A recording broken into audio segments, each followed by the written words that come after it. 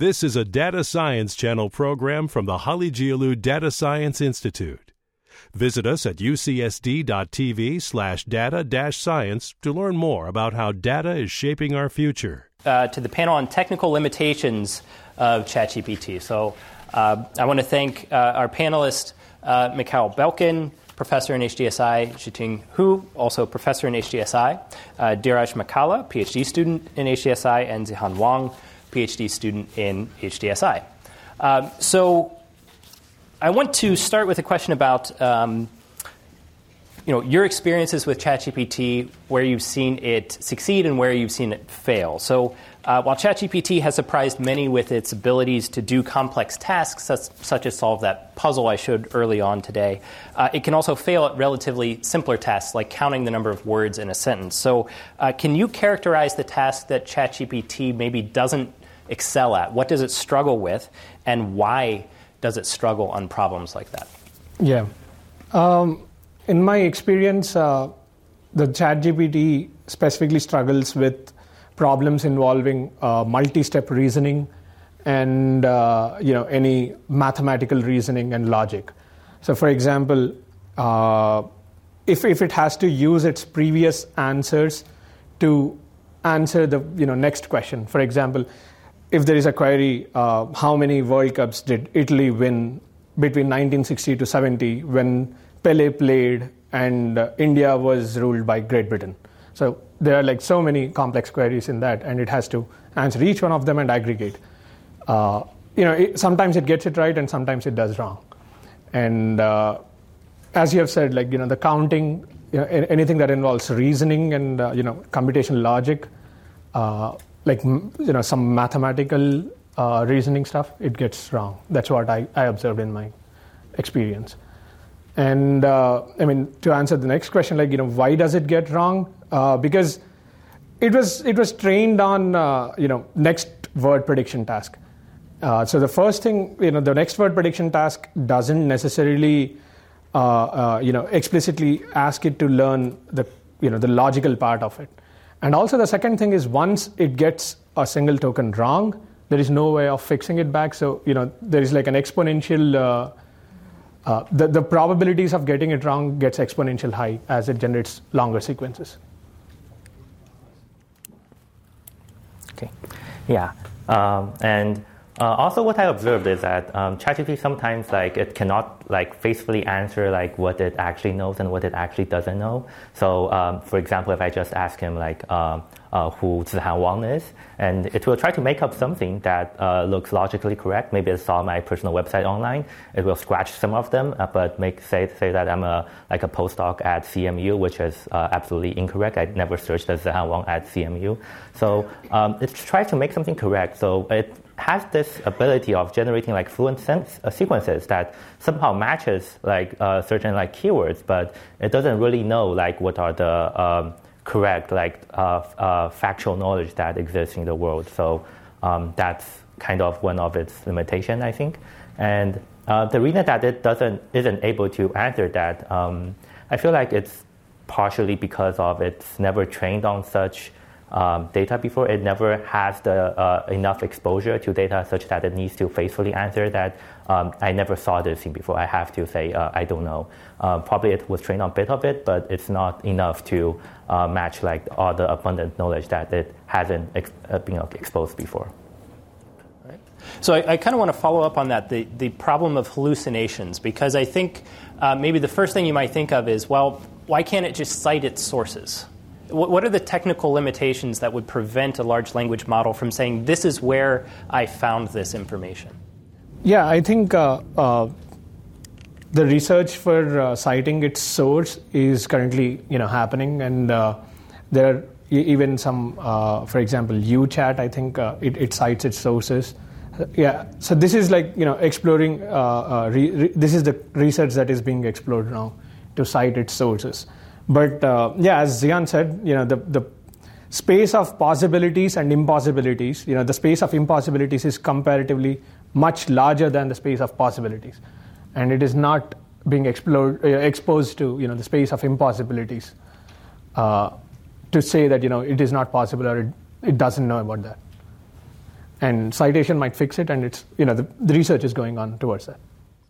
So earlier, Jingbo talked about how large language models are growing in size in terms of number of parameters, also in terms of the size of the data set that they're being trained on. And so I want to ask, the current deficiencies of LLMs, where we see them struggle, do you have a sense that it's just a matter of increasing the amount of data, increasing the number of parameters, or increasing the number of GPUs? What are sort of the bottlenecks to improving the performance of the models? What do you see as the trajectory there?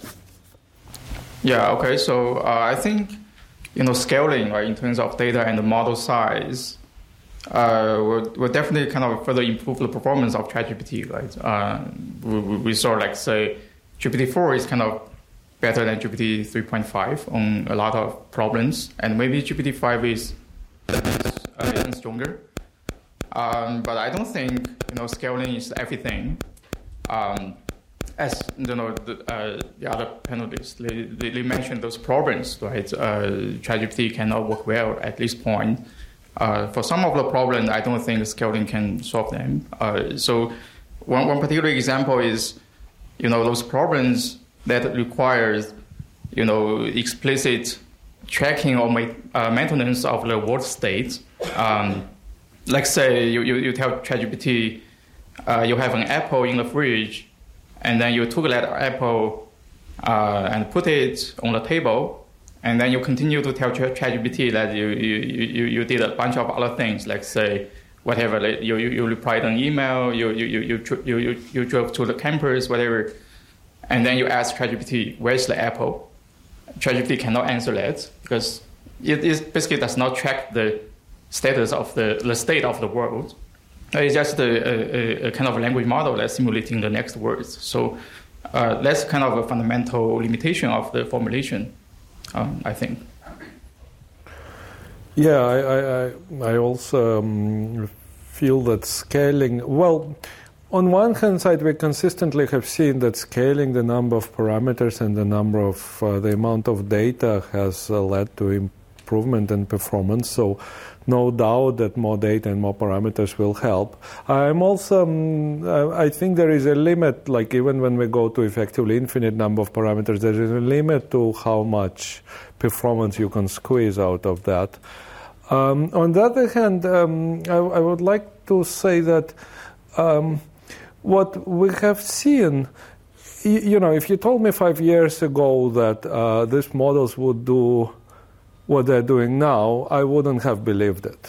So I think our predictions should be maybe taken with a little bit of a grain of salt. We didn't see this coming, so I'm not like super confident that, yeah. Yeah. So I guess to summarize, would you consider any of the limitations right now to be fundamental to the model itself, the technology, transformer architecture? Or is this just going to be, it's just a matter of more data? So I would say the formulation or next word prediction it has the fundamental limitations, basically. You have, there are a lot of things you need to model, basically, beyond the language and beyond this next word prediction. So that's my take. Yeah, I my rational mind sort of agrees with that, but honestly, I don't know. I think. I have a small point to add. I mean, for the next word prediction, our intuition behind that is like, as you scale up the model and as you increase the data, the model sort of understands the context in a better way to predict the next token. But as Professor Zitting said, it doesn't remember the state very well. If even if you increase the model or even it increases the data, so there is some fundamental limitation that I believe for the next token prediction task. Yeah. I can add another different perspective. I think it's slightly different. So I feel like if ultimately we just want a machine that can answer all the questions, then it's possible that we can just regardless of human effort, just gather all the possible questions in the world and just annotate them all with a ground truth answer and feed it to the model to train it. But the crucial point here that I view is that the data is just like too much. Like we cannot afford to really gather all the possible questions. We cannot afford to actually annotate all the possible questions. And we have to rely on the model to generate some of the questions to answer the other questions. And that point is what I feel like could vary very differently, like between like some tasks that is easy to generate and some tasks that will be hard to generate.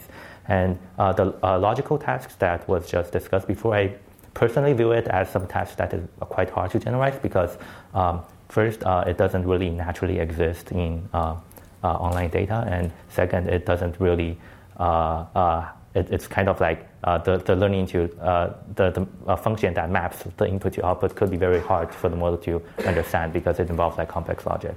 So for me, like the architecture-wise, or I'm not sure if transformer is the best, but I feel like it's more on the training procedure side. How do we actually allow the model to train in a way such that it learns how to generalize better?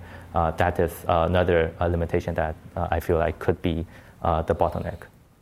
Right, thanks. So speaking of training these models, they're trained on large amounts of text data on the internet.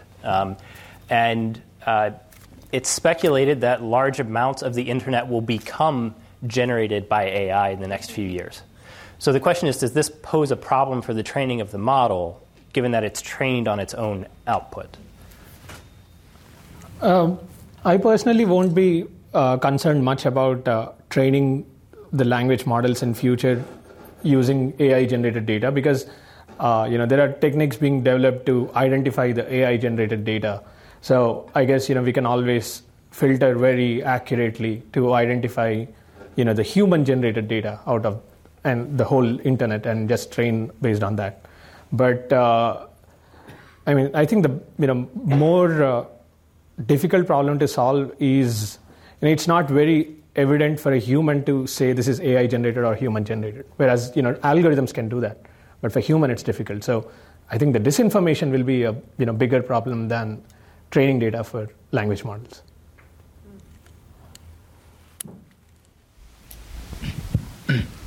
I do have a worry. People are using ChatGPT to help them, write text, or ChatGPT to produce whatever they want to write.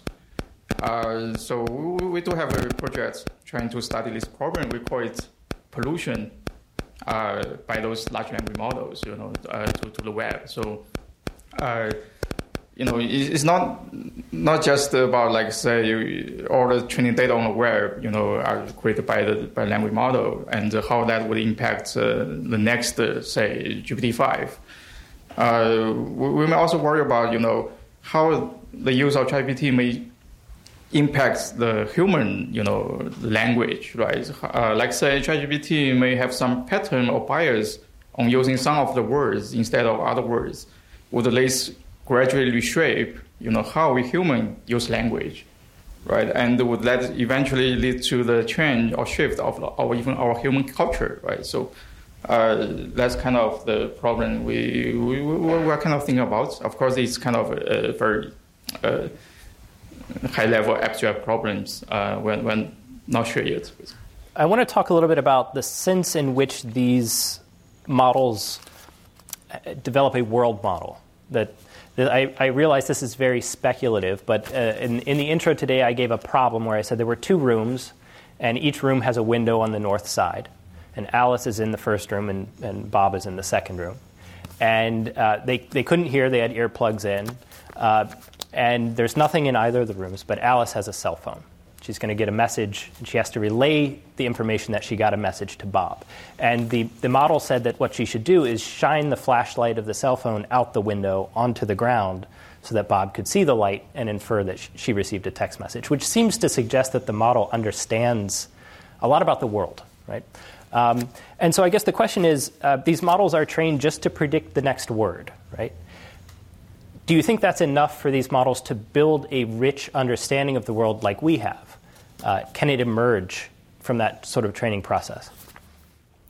Well, I think it's very tempting to say that we have a unique ability to build world models, but it's hard to see why it cannot have a world model given that what we observe about its behavior. I mean, if you think about the human intelligence, it's a product of, like a few billion years of evolution, right, which allowed us to build the models that we have. Certainly, for each individual human, we learn from much, much less data than those models have. But it's sort of...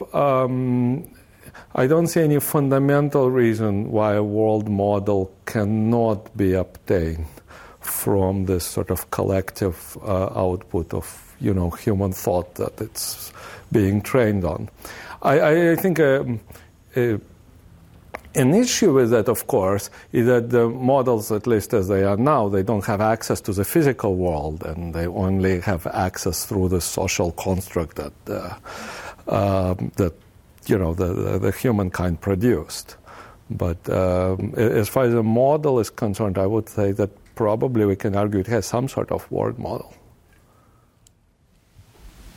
Yeah, I agree. I do think large language models are a type of world model because they are modeling language, and the language itself is a representation of the world. Right? We use language to describe the state, the action, right, and then how the state will change. So, as for example, network prediction model is a world model, right? So, but the problem is that language is ambiguous, and the language is very noisy. So that kind of determines that the large language models are noisy and kind of ambiguous. Also, language is not many times, it's not the most efficient representation of some of the world states.